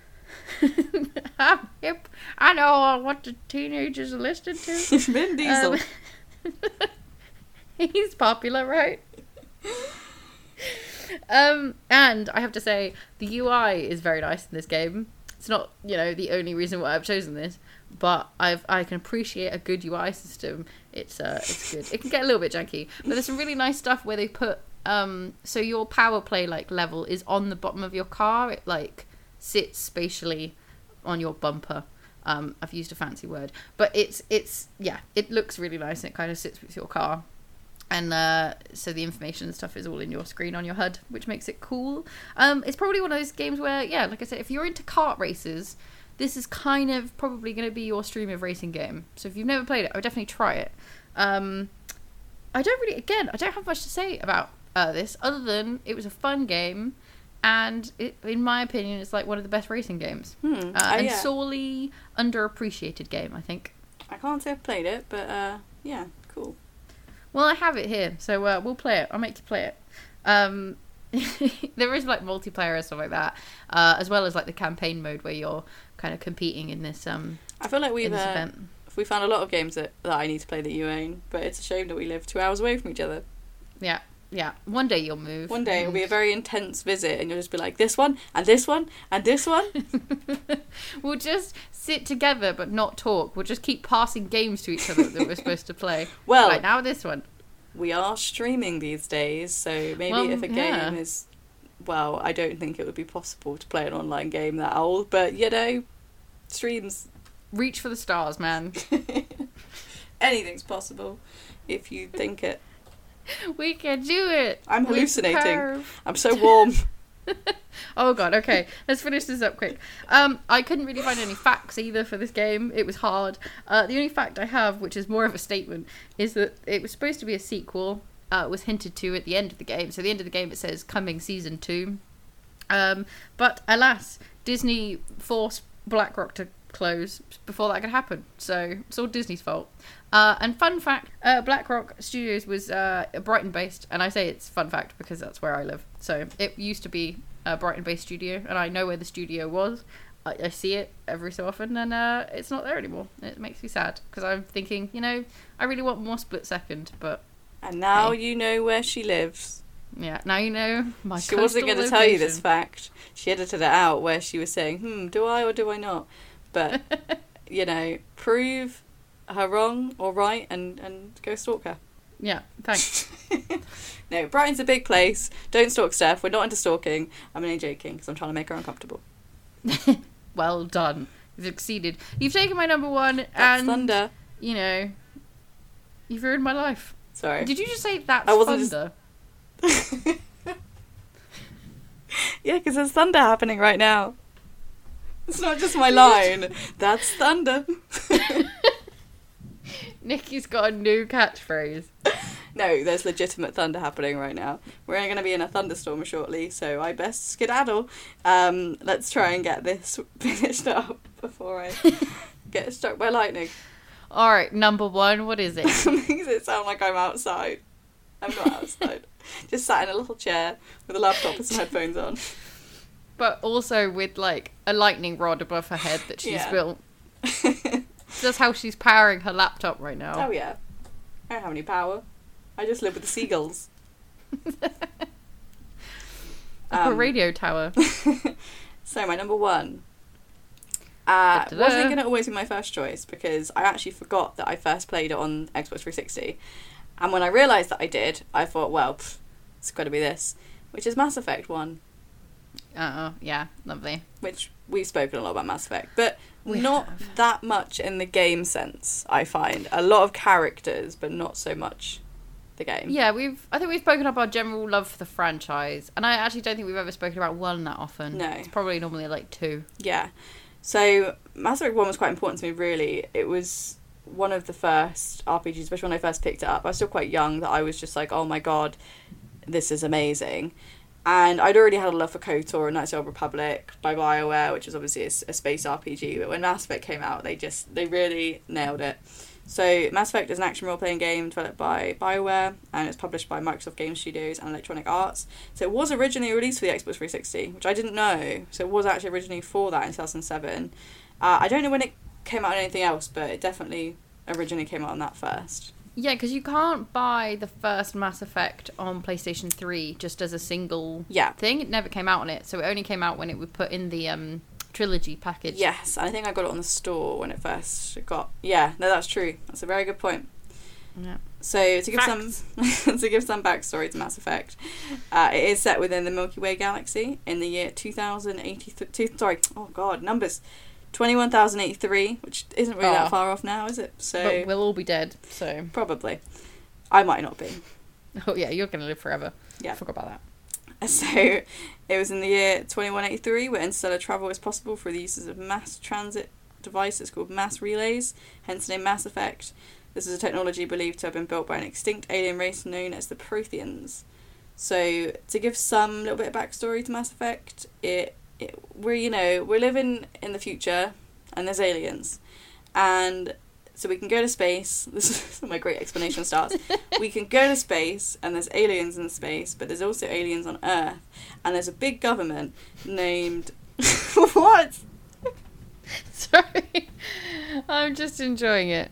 There's aliens in space. There's aliens on Earth. I think people need to note that when I start the podcast and I do my number 5, I'm reading from a good script that I've written out about, the game, and then it gets to the end and I'm like, there's space and there's aliens and there's things happening. The notes have got out the window. It goes with the downhill. seagulls. So, Yeah. in all seriousness, it's on Earth, and there's aliens, and there's a council called the Citadel Council, and it controls a large percentage of the galaxy, and it's responsible for maintaining law and order among the races of the galactic community, because otherwise all fucking hell will break loose. There's lots of different races.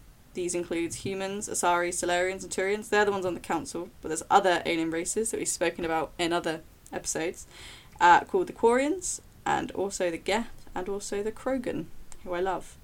And the protagonist of the game is the amazing Commander Shepard, voiced by the Mark Meer, who does the male Shepard, and Jennifer Howard is the female Shepard.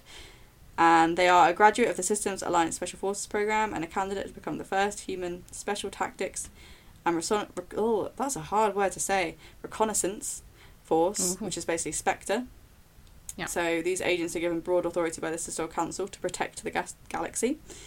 And to just summarise, that's the kind of setting of it all. What happens is things go to shit. There's some bad aliens, there's some good aliens, some things happen, end of the world kind of shit. Oh, what happened? And you're basically tasked to protect the galaxy, save the galaxy somewhat, and you make a lot of friends along the way, and it's a Bioware game.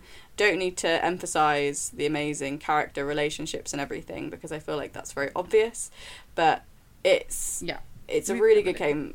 So I've always found with Mass Effect 1 that it was way before its time, and I remember just being amazed at the visuals of it all and just the story and how the story was it was like a movie. It was just really amazing, all the story writing and everything. I think it just fascinated me. I liked space anyway because I liked Star Wars growing up, and Knights of the Republic was great as well, but Mass Effect was kind of like this perfected thing, and it was just a great game. Yeah, it was a very good game. It's one of my favourite game series, so I'm very glad it's been mentioned. I think that's why I had to put it on this list, because I remember I didn't buy it. This is what happened with a lot of the games back in the old days when I was quite young. I would someone in the family, because the family were quite big gamers, would purchase it, and I would just find it and go, this looks cool, let's put it in and see what it is. So I was always pleasantly surprised when something was really good, but I would have no idea what I was in for. And that was always really nice, and I kind of miss those days, because you don't really get that anymore. Yeah, you don't just discover games laying around your house. You've actually got to research them and work out what you want to go spend your own money on. Because I'm an adult and I can buy video games for myself, mostly. But that joy of finding them is simple at times. But it was great. Just a good game. I have to say, you introduced me to Mass Effect. You get that You're welcome. that title. And quite late, actually. I don't know what we were doing. I just always remember you being like, have you ever played this? Because I was looking for a new game or something, or in the game store. And you were like, you need to try this game. Because I think the third one was just coming out. God, that is late. Around that time. Yeah, I was really late to the series. I probably did that because I was like, well, I can't be friends with her. She doesn't play Mass Effect. Jeez. I know, right? I'm such a loser. So I was looking for something. And then it was during the summer that we worked at the bar together. So I think it was I had nothing to do during the daytime. Yeah. So all I did was play Mass Effect, and I blasted through all of them. Yeah. Because I was just really addictive. God, and the story the best thing. is just amazing. Yeah. It blew my mind at the time, and I just remember sitting in my bed. Like, I also was an attic room, so sweating my balls off. But I can't not sit and play this game. Yeah. Like, I can't not do it. So, yeah, it was good. Yeah. So, as I said, I'm not going to go too much into it, but I will mention that it kind of has a dialogue option thing with the whole good on bad, kind of like Fable 2. So that was one thing that I really enjoyed, because that was quite a new thing at that point, where you could be Renegade or Paragon, and I just liked the fact that there was always the asshole dialogue option or the nice dialogue option, and if you wanted, you could just smack someone in the mouth if they pissed you off. Yeah, it was nice. It was rewarding. I think I only ever did it like one time to one guy, and I was just like, no, you've pissed me off. Yeah. You got me. So that was quite a cool feature. And also, the combat, admittedly, was not good in the first one compared to the other ones, and neither was the Mako driving. But they really, they did fix that in the later ones. And it was kind of like one of those games where I wasn't that bothered about the bad combat, because the story of the game was so good. And I think that's always a testament to a good game, where you're like, okay, the combat's a little bit shit, but like, I need to know what's going to happen. Like, you're so invested in the story that it doesn't matter too much. Yeah, you can forgive it for those sins, because, you know, they outweigh. Yeah. So I'll delve into some facts. So, talking of Knights of the Old Republic, which was a Star Wars-based RPG that BioWare made, apparently working on KOTOR gave BioWare the idea to create their own interstellar universe, which isn't surprising, really. They wanted to branch out and ship a universe all of their own that wasn't based on Star Wars, and apparently the success of the other KOTOR games gave them the green light from EA to pursue that. So that's kind of how Mass Effect was born. Amazing. And supposedly films such as Star Wars, Alien, Star Trek 2, Wrath of Khan, Blade Runner, Starship Troopers, and apparently Final Fantasy Spirits Within were major influences on the atmosphere and artistic qualities of the game. Amazing. I mean, yeah. Also, to reference another BioWare game which I mentioned in one of my other episodes, which is Jade Empire. Apparently, the main composer of that did the music for Mass Effect, because his music ability was just great. So that's nice. Yeah. I do like the Mass Effect soundtracks. They're always nice. Yeah. It's definitely a very, like, characteristic feature. So, this is a good fact. Oh, these are good facts, actually. This is where all my facts come in, I'm sorry. It's fine. Got to fill my time.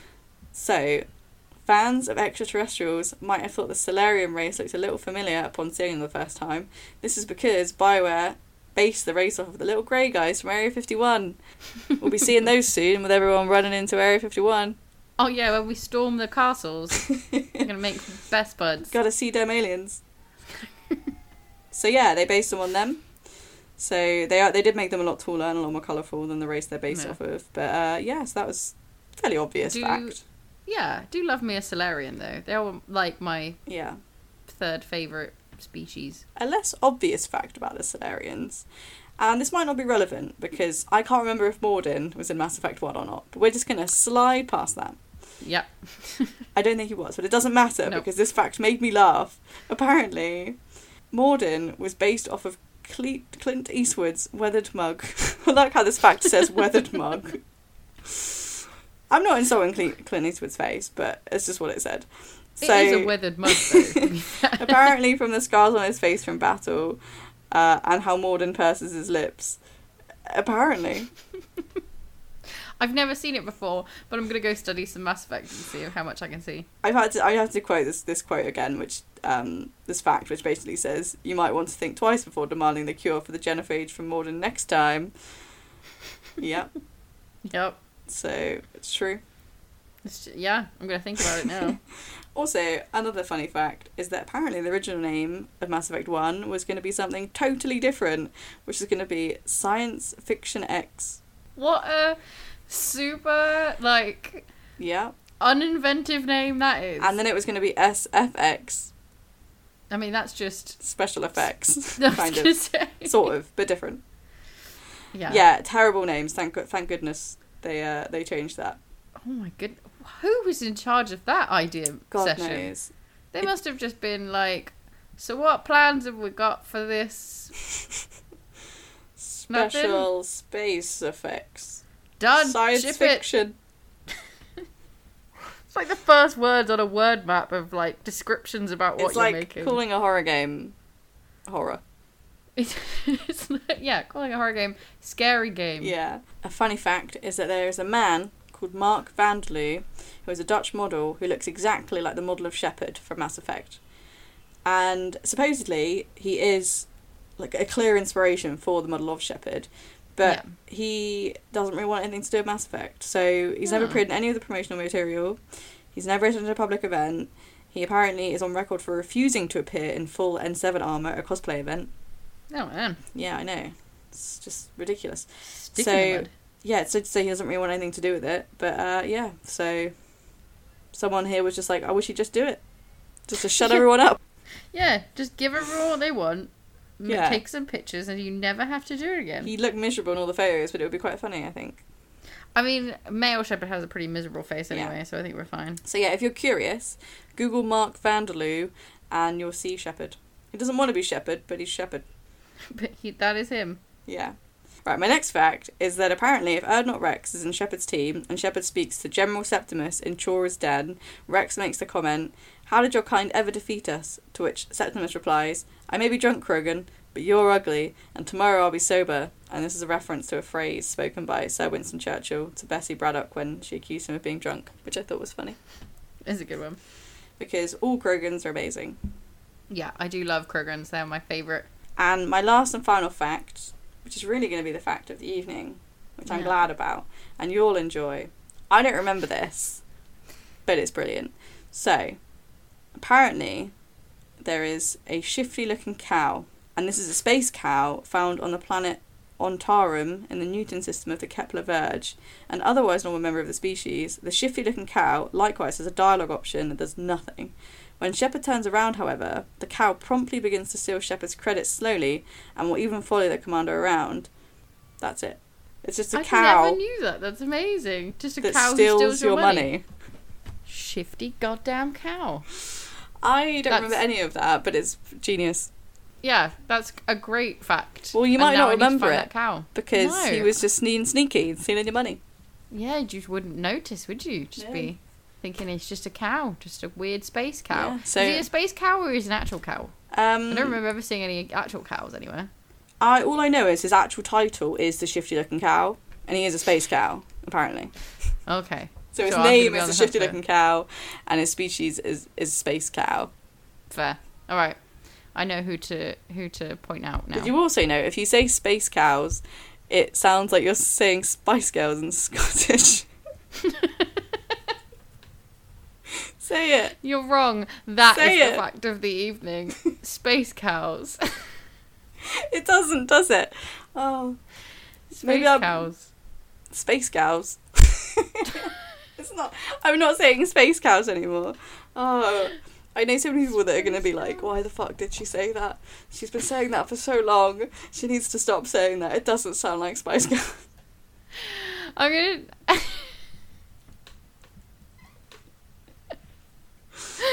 Oh no. It's descended into madness. It's too hot for Nikki. We need to get her out of the room. It's pitch black in this room now, and I'm just very warm. It's not got colder. I'm also sat in a pitch black room. So we're just sitting in a pitch black room saying space cows. Does it sound like Spice Girls? I don't think it does. Space cows. This podcast starts off so well. Descends into madness every time. This is why we don't do them as often. Yeah, agreed. It takes so much energy. Right, well that's the end of our top Did you 5. want to mention some backups though? Because I did story number 1. Yeah, let's... so I don't have any more information about my backups. So let's just talk about the backups that I liked. The backups I have written down here is Bayonetta, which I've mentioned before on this podcast. I think I mentioned on one of the first episodes. As protagonist, she's a very cool game. It's very much like DMC, if Devil May Cry. It's like hack and slashy kind of gameplay. She's a sexy lady. She wants to beat you up by being a witch and has hair who turns into a catsuit. What's not to like? A DMC is also on my list because I also really enjoyed that version of Devil May Cry. And then Mass Effect. My great love for Mass Effect is on here. Nice. because I felt like I'd spoken about it way too much before, and I couldn't mention Mass Effect again.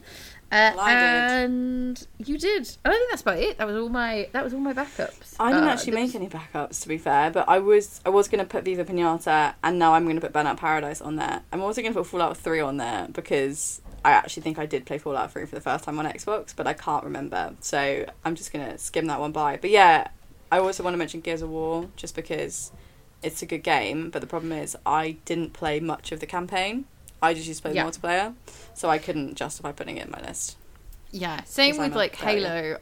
I know Halo is such a big franchise, and I love Halo on this, but I didn't really play it on my 360. I played pretty much all of them on my Xbox One, so I was super late to that game. Yeah, or I played it on the Xbox original, so it was like one or the other. I hope we didn't lose subscribers from not mentioning Gears of War or Halo enough, but you know, I don't care. On an Xbox 360. But we like to throw you some curveballs in there. We're not going to just give you, you know, all the traditional stuff. Yeah. You know, maybe we'll do a PlayStation 3 one, and we'll mention some more traditional ones on that one from the same era. Yeah, awesome. Well, it's been good. I'm going to go jump in some water. That's a good plan. I'm going to go, I don't know, just recover. Just generally recover. Before we go, though, we are going to probably do some more streaming at some point soon, so keep an eye on our Twitter. Our Twitter is at GameTill5. You can follow Nikki on her Instagram and her Twitter at WhatNikki. Elite Cat with 2 E's. And you can send us a nice email at GameTill5@gmail.com. And I think that's all the shit that I have to do. You can join our Discord as well if you want. You can probably find a link on our Twitter somewhere. You just if not, we'll repost it. Yeah, we'll repost it every now and again. But yeah, definitely keep an eye out for our streams. We'll be continuing our Prison Break holiday shortly, so keep an eye out for that. Yeah, there's going to be a fun time as we return to the farm. And keep an eye out for any other new things that we have going on. I think we'll probably put some random stuff up soon, like drunk Game Till 5. And for anyone that's still here, I'm sorry. Yeah, we're so sorry. Good night then, Nikki.